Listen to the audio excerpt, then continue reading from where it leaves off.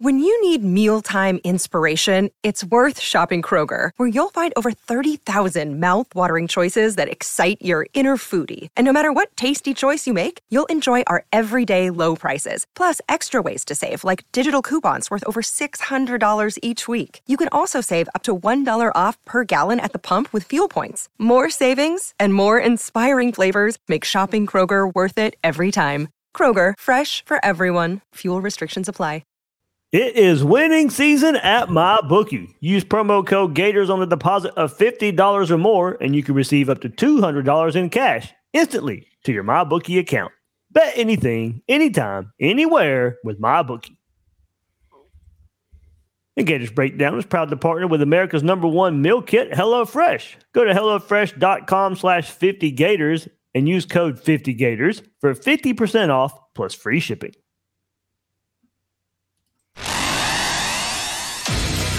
Gators Breakdown, because there's never a dull moment in Gator Nation.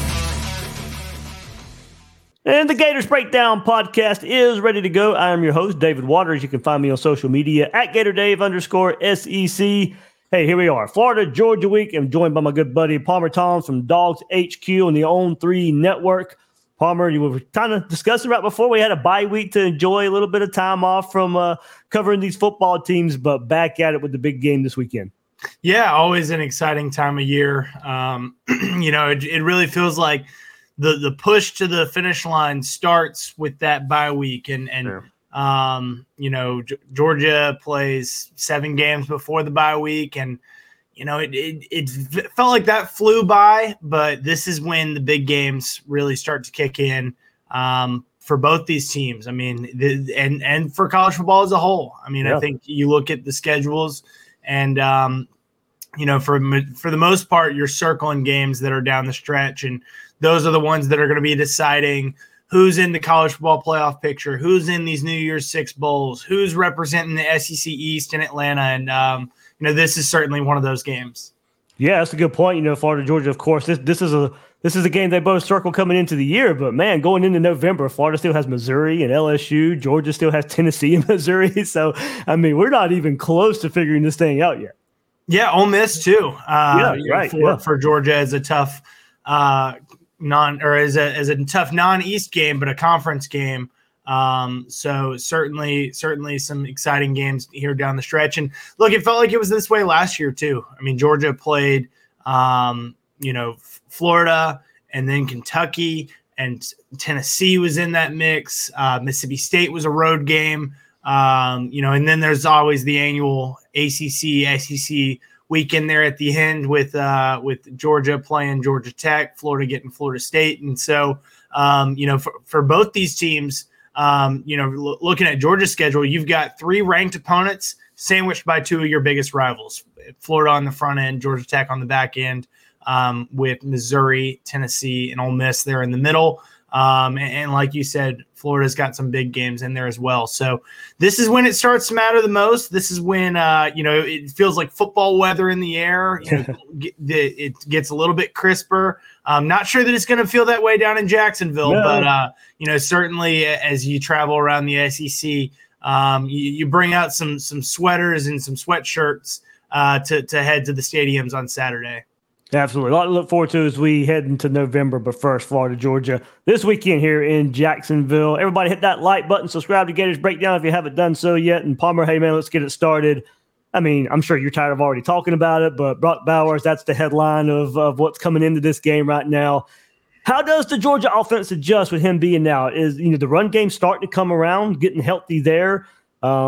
So does Mike Bobo, does he rely on the ground attack more because of this? Or, is it business as usual and maybe rely on those skill players at receiver and tight end to maybe make up for Bowers? Yeah, I had a feeling this was going to be the first question. And, it feels like it's the first question on anyone's minds thinking about Georgia right now. No, I think that it's going to be really interesting to see because, like you said, there's certainly a lot of uncertainty with, Bowers going down, Georgia's best player without a doubt. This season probably has been since he stepped on campus. And so this will be the first time that Brock Bowers is not available for the Bulldogs in this run to the past 2 championships and pursuit of a three-peat. he has been a major factor in the offense. I feel like, look, going back to that freshman season of his, Clemson, you didn't really have him circled as a playmaker, but he stepped in there and did some things as a freshman that opened some eyes. And then that next week against UAB, he had a huge play, and from then on, it's been Brock Bowers. So I think that as you look at this Georgia offense, I think Bowers' absence affects everything. It affects the run game because he's a big-time blocker. It affects the pass game because he's a big-time receiver.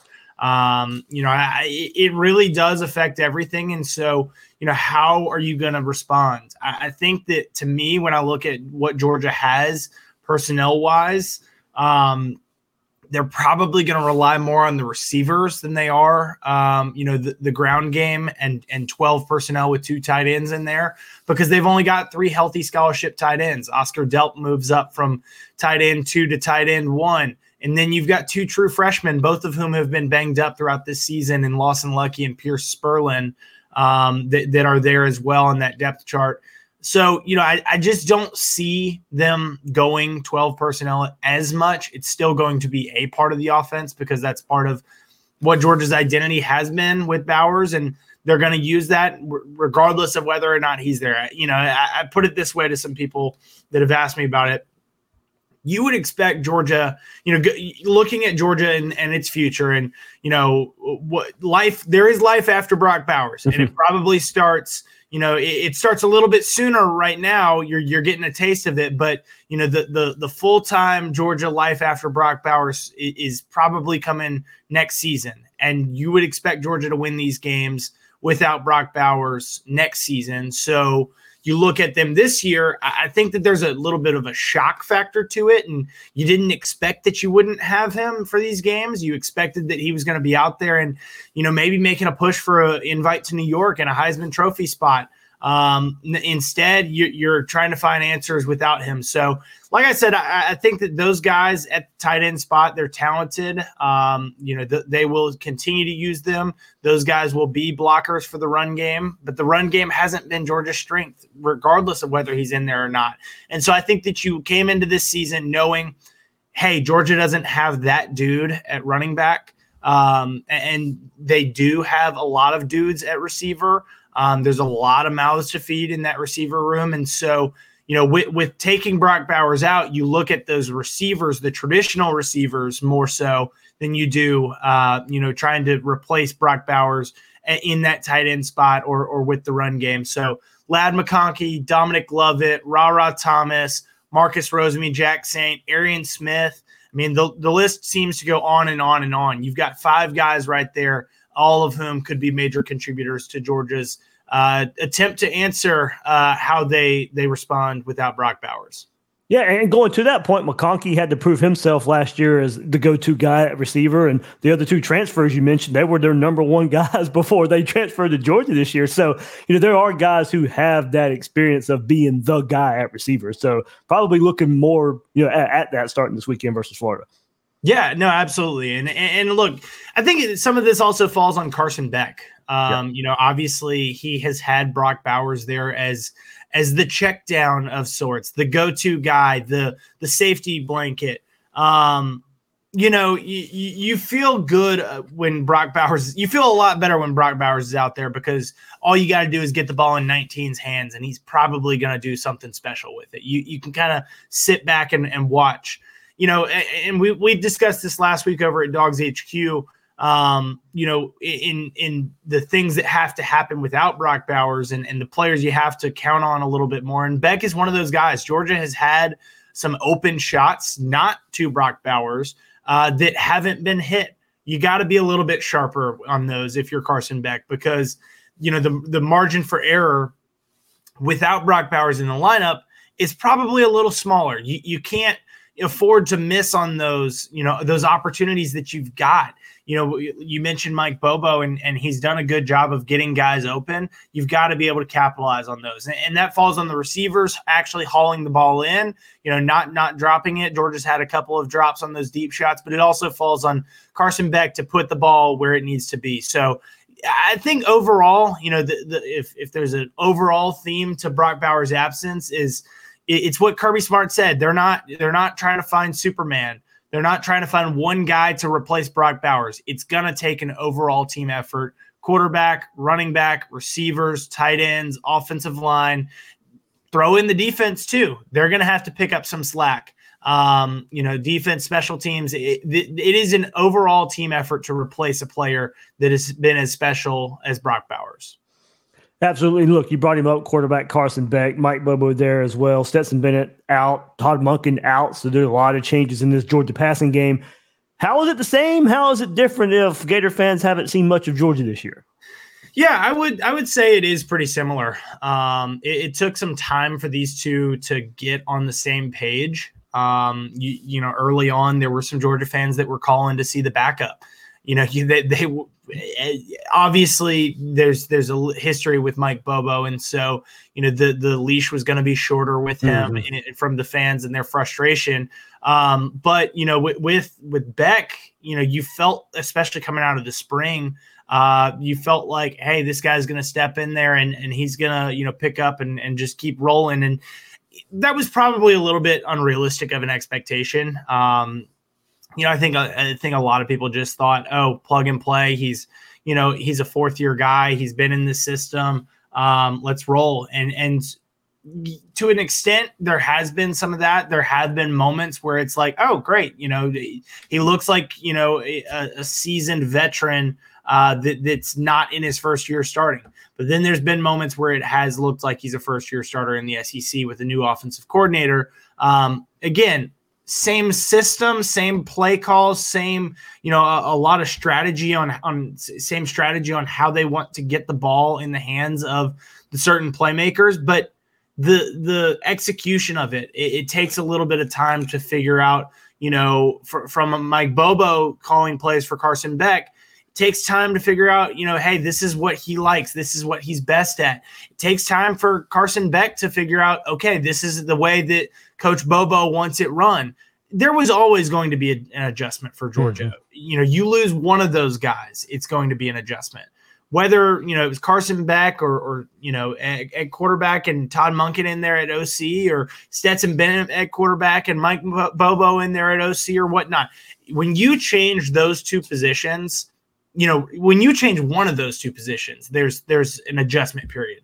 When you change both of them at the same time, there's a little bit even more of an adjustment period. And so, look, it's not just Beck that had to adjust to Bobo as the OC. It's everyone on that offense. And so it definitely took some time, but I think that they have post South Carolina game, second half of that South Carolina game was really when I felt like this team flip the switch. They come out, they respond well to a halftime deficit. They go on and they win that game. UAB, they come out strong and they get Carson Beck comfortable. They roll to Auburn and look, that's a tough place to play. We all know that, having been around the SEC. That is a really tough place to play, regardless of how good of a team you are. We've seen, top-ranked teams. I think the stat coming into that game was the last 4 top-ranked teams that had played there had lost. And so, that is just a really hard place to play.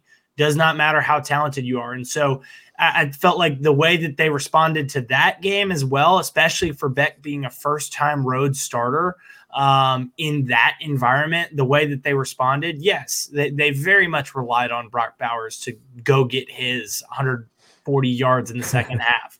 He's, when you have him, why would you not? Exactly. But I think that as a team, as a player, Carson Beck and the Bulldogs took a big step there. They come out, they just absolutely dominate Kentucky.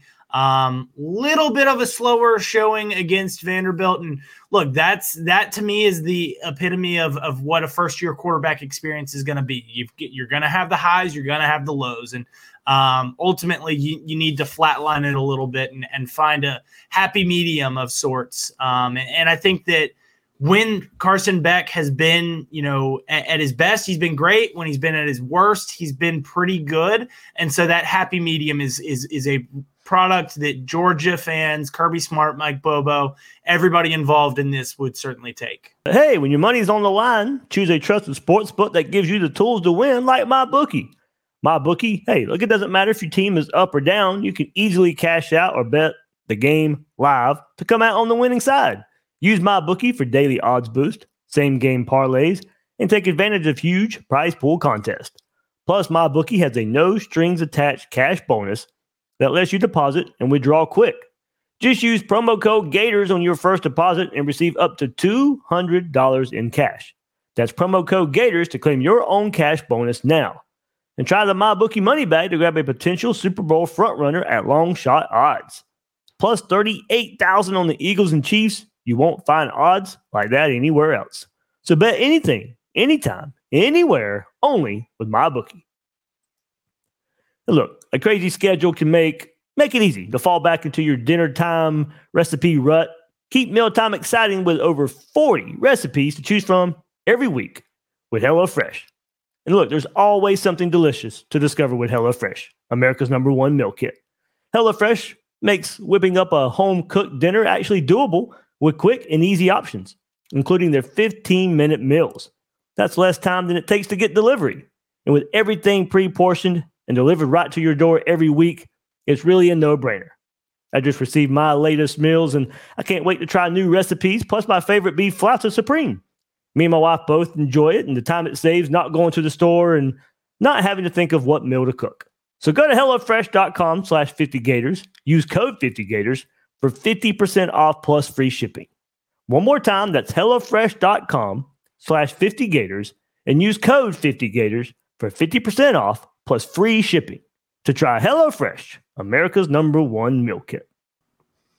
Palmer, we go up front along the offensive line, fighting musical chairs there along the offensive line, much like Florida has been kind of just rotating bodies there up front along the offensive line. Marius Mims went down with an ankle injury versus South Carolina, looks to be back any time. You could probably give us an update there, but also dealing with other injuries as well. Xavier Truss went down last game versus Vanderbilt. Tate Ratledge is injured as well. What's up front look like for the Bulldogs heading into Jacksonville? Yeah, they have been, like you said, it has been musical chairs on the offensive line. When Marius Mims went down at right tackle, they moved a left guard in Xavier Truss over to right tackle, which meant you plugged in Dylan Fairchild at guard. They have also rotated Micah Morris in there at guard. And Tate Ratledge being the starting right guard has dealt with some, bumps and bruises. And I think that we are going to see, it's going to be really interesting to see what Georgia offensive line is the starting unit, because like you said, Mims, looks like he could be coming back soon. He had a high ankle sprain and did the tightrope ankle procedure against South Carolina mid-September. We're in late October now, so he is, out of that window. He's been practicing, but look, he's 6'7", 6'8", massive dude. That's a lot of weight that's being put on that ankle. I guess it helps that you're playing offensive line where you can, tape and spat and, do everything that you can to brace that ankle. And you don't really have to be all that mobile and flexible with it. Whereas opposed to like a wide receiver or running back or tight end in the case of Brock Bowers, where defensive back, where you've got to be a little bit more mobile. So my gut says that we do see Marius Mims play this weekend. Is he in the starting five? That I'm not sure of.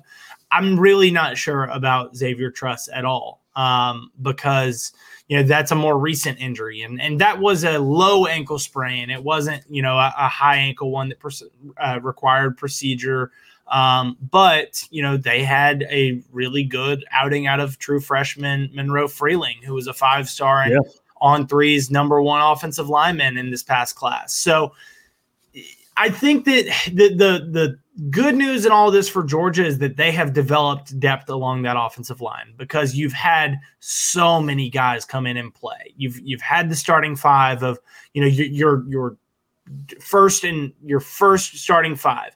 Ernest Green, Xavier Truss, Cedric Van Pran, Tate Ratledge, Amarius Mims. You've had those 5 play. But you've also rotated in Austin Blasky, who competed for a starting spot there at left tackle with Ernest Green. Like I said, Micah Morris and Dylan Fairchild have rotated in. Monroe Freeling has rotated in. Jared Wilson has rotated in. That's Chad Lindbergh is a guy that they bring in as an extra offensive lineman. That's 10, 11 offensive linemen that are getting in the game pretty frequently. That's not necessarily a position that you want to rotate a ton at, but if you've got the talent that Georgia has and you've got, enough comfort in all of them to go out there, why not do it? Yeah, absolutely. Absolutely there. So yeah, that's, I'm eager to see it too. I think Florida with their bye week, as Billy Napier mentioned in the press conference, are really concentrating defensively up front of trying to make some improvements there from what we saw versus Kentucky, from what we saw versus at times versus South Carolina, trying to stop that run game. It starts up front for Georgia, but also behind those guys, senior Dejon Edwards, coming off career performance at Vanderbilt, 20 carries, 146 yards, about 7 yards a carry there. Got the experience, Kendall Milton as well. It does seem like this ground game is starting to find its legs a little bit compared to earlier in the season. Yeah, I mean, early in the season they were down Dejon Edwards. He missed the first 2 games due to injury. Came back against South Carolina. Kendall Milton was banged up in the preseason, dealing with a hamstring injury, and pushed through and played in those first 2 games, knowing that Edwards wasn't going to be available, but was not 100%. He has been battling those same injuries. Had another hamstring injury. MCL sprain. He has been a beat up player throughout his career, but this year is really that in a nutshell. So Roderick Robinson is a true freshman who had been playing some snaps because they had lost Branson Robinson for the season. Not related guys, but those two easily confused, both banged up, and so. They have used Dylan Bell, who's a receiver at running back. When I mentioned those 5 receivers that Georgia had, Dylan Bell is another one of those guys that can contribute at that position, but he's been contributing at running back, and they use him out of the backfield. And, like you said, Edwards and Milton, those 2 guys, both seniors, both veterans that understand how it's supposed to look. They have set a good example. And so I think that you're right. This group is clicking on, better now than they were early in the season. And it's because they've had guys available for extended periods of time, a couple weeks, just being able to put those days together and consistently go out there and practice and play. And that has helped them, not only as running backs, but as offensive linemen, knowing how to block for those players. And, as an offensive coordinator, Mike Bobo knows how to call plays for those guys. It's not the strength of their offense, but it's certainly something that when push comes to shove, they feel that they can rely on it if necessary. Palmer Toms, Dogs HQ and the On3 Network, joining us right here on Gators Breakdown as we go to the other side of the ball. And Palmer, I think we're probably grasping at straws here if you look at this from the Florida perspective. If there is a weakness to Georgia's defense, where is that at? Is there a place Georgia would like to be better than can maybe compared to the last couple of years on defense? Or if there's maybe somewhere Florida can take advantage, where could that possibly be if there is one? Yeah, it's in the front 7, and it's really, really hard to be what they have been because they had 4 first-round picks on the defensive line over the last 2 years. They had 3 linebackers that got drafted, inside linebackers, 2 outside linebackers that got drafted.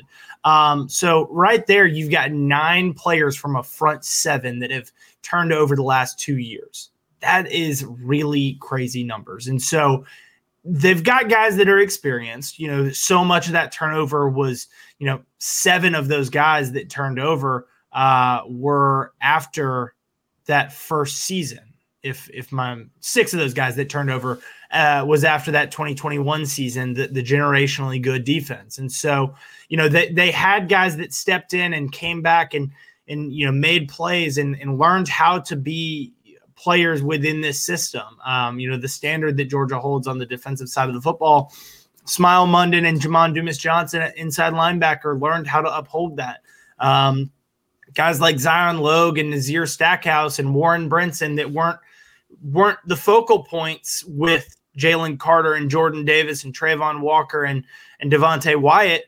They became those focal points. And Michael Williams stepped in last year as a true freshman, 5-star. And, he's been big for them, going into a second season now. They have talent up front. It is just not as experienced, and it may not be first-round talent across the board like it has been. That being said, that they have still done a pretty good job. They rank first in the country first in the SEC in total defense, scoring defense, rushing defense, passing defense. The secondary is a strength. You feel really good trotting out there. Malachi Starks, who's an All-American caliber player, Javon Bullard, who won back-to-back defensive MVPs in the Peach Bowl and the national championship game last year. He moved to safety. Tyke Smith stepped in at star. He was an All-American caliber player at West Virginia before he transferred. Kamari Lassiter at cornerback was a starter last year opposite of Keely Ringo, who got picked this past season in the past NFL draft. And look, Kamari might have been the better corner last year and certainly is a top 20, top 25 corner in the country this year. All SEC caliber player there. Opposite of him, you've got former 5-star Dalen Everett. You're rotating in a former top 100 player in Julian Humphrey. They feel really, really, really good about the secondary because they've got a ton of dudes, a ton of depth, and a ton of talent at those positions. The front seven is where, if you're asking me for a quote-unquote weakness of this Georgia defense, it has been that front seven. It has been against the run. But like I said, they still rank first in the SEC. Palmer, that's a conundrum, I think, for Florida. I mean, because of course, Florida would love to run the ball with Etienne and Johnson, and that probably would be the easiest path to a victory. But then you go and look at it, Georgia hasn't lost many games lately. And when they have, you got to go to a Bryce Young. You got to go to a Mac Jones, a Kyle Trask, a Joe Burrow. The last 4 quarterbacks that have beaten Georgia were Heisman Trophy finalists. Right, that's what I'm saying. And the one that gave them the best shot at that time in beating them, that didn't beat them, would be either Bryce Young, who won the Heisman that season in the national championship game, or C.J. Stroud, who was a Heisman finalist in that Peach Bowl. Right, that's what I'm saying. So we know Graham Mertz is coming off his best performance of his career against South Carolina, and South Carolina is not a very good pass defense. But at the same time, if you're going to beat Georgia, it's probably going to have to be throwing the ball 40 times, pinpoint accuracy down the field. But given the quote-unquote weaknesses in the front seven, maybe Florida finds a way to get – that's the conundrum of Georgia's defense. Yeah, that's why they're so good. And to me, it's either you're going to have to pass the ball and hit on those explosive plays and maybe not necessarily have a 75% completion percentage, but you're going to hit on those explosive plays. And Georgia's done a good job of not giving those up. But also, I think that it's either that, through the air, that approach, or you're going to try to attack them on the edge. And that's where Georgia has not been as strong in that front seven. The linebackers, Kirby has said this. We want you to run north-south on us because that's where we feel good. We feel like we can, if you're running north-south on us, it's an issue. That's where we feel like we can plug it up. If you can, we're trying to force you to the edge because we feel like our speed at inside linebacker and defensive end and all of those positions can get to the play. You can have the safeties come downhill and make plays. That's why Malachi Starks is one of the team's top tacklers the last 2 seasons. Christopher Smith was in that role. Go back, all the way back to those, earlier Kirby Smart era teams, Richard LeCount and J.R. Reed, and all those guys were, safety is a position that is constantly among the team's top tacklers. And it's because they, try to force plays out to the edge and let those inside linebackers roam sideline to sideline, Roquan Smith-esque, Nakobe Dean-esque, those 2 won Butkus Awards doing that. Or they let the safeties come downhill and make plays. So I don't think that they have, the same speed at inside linebacker that they have had. Jamon Dumas-Johnson is not the quickest player But certainly a downhill run stopper. Smile London is a really quick player. He's not Roquan Smith though. But very few people are. Yeah, right. And so they at outside linebacker, Chaz Chambliss hasn't been what they've had, but again, they've had Nolan Smith, who was a first-round pick. They had Robert Beal, who was a sack leader on that 2021 team. They had go back to the 2020 team, and you had 4 incredibly talented guys, so much so that they had Jermaine Johnson transfer out to Florida State, where he went on to be a first-round pick with the New York Jets. So, I think that you look at Georgia, again, that front 7 would be a quote-unquote weakness of this defense, and it's more so on the edge than it is on the interior. And look, the teams that have had success running the ball against Georgia, Auburn was the first team to run for over 200 yards on Georgia since 2018. And the way that they did that, quarterback run. Right. I don't know that Graham Mertz has that in his bag of tricks. But if you can find ways to get somebody like, Trevor Etienne or Eugene Wilson out on the edge, get them the ball in space and make Georgia make plays on the edge, that's how you could maybe beat this team. Yeah, that's where I was going to go exactly next. I mean, given what you said there, that's what I would expect. We've seen some wildcat with Wilson and Etienne. Etienne threw one, a 2-point conversion to get South Carolina out of that formation, but I'm sure Florida can mix in the run with him as well. We've seen Montreal Johnson in the wildcat as well. So, yeah, I would expect, if Billy Napier's got to pull out all the stops, that's probably where he would start getting those guys. This is where you really miss Anthony Richardson against a team like this that, maybe struggles out on that edge run game. So, that's the kind of quarterback that it takes.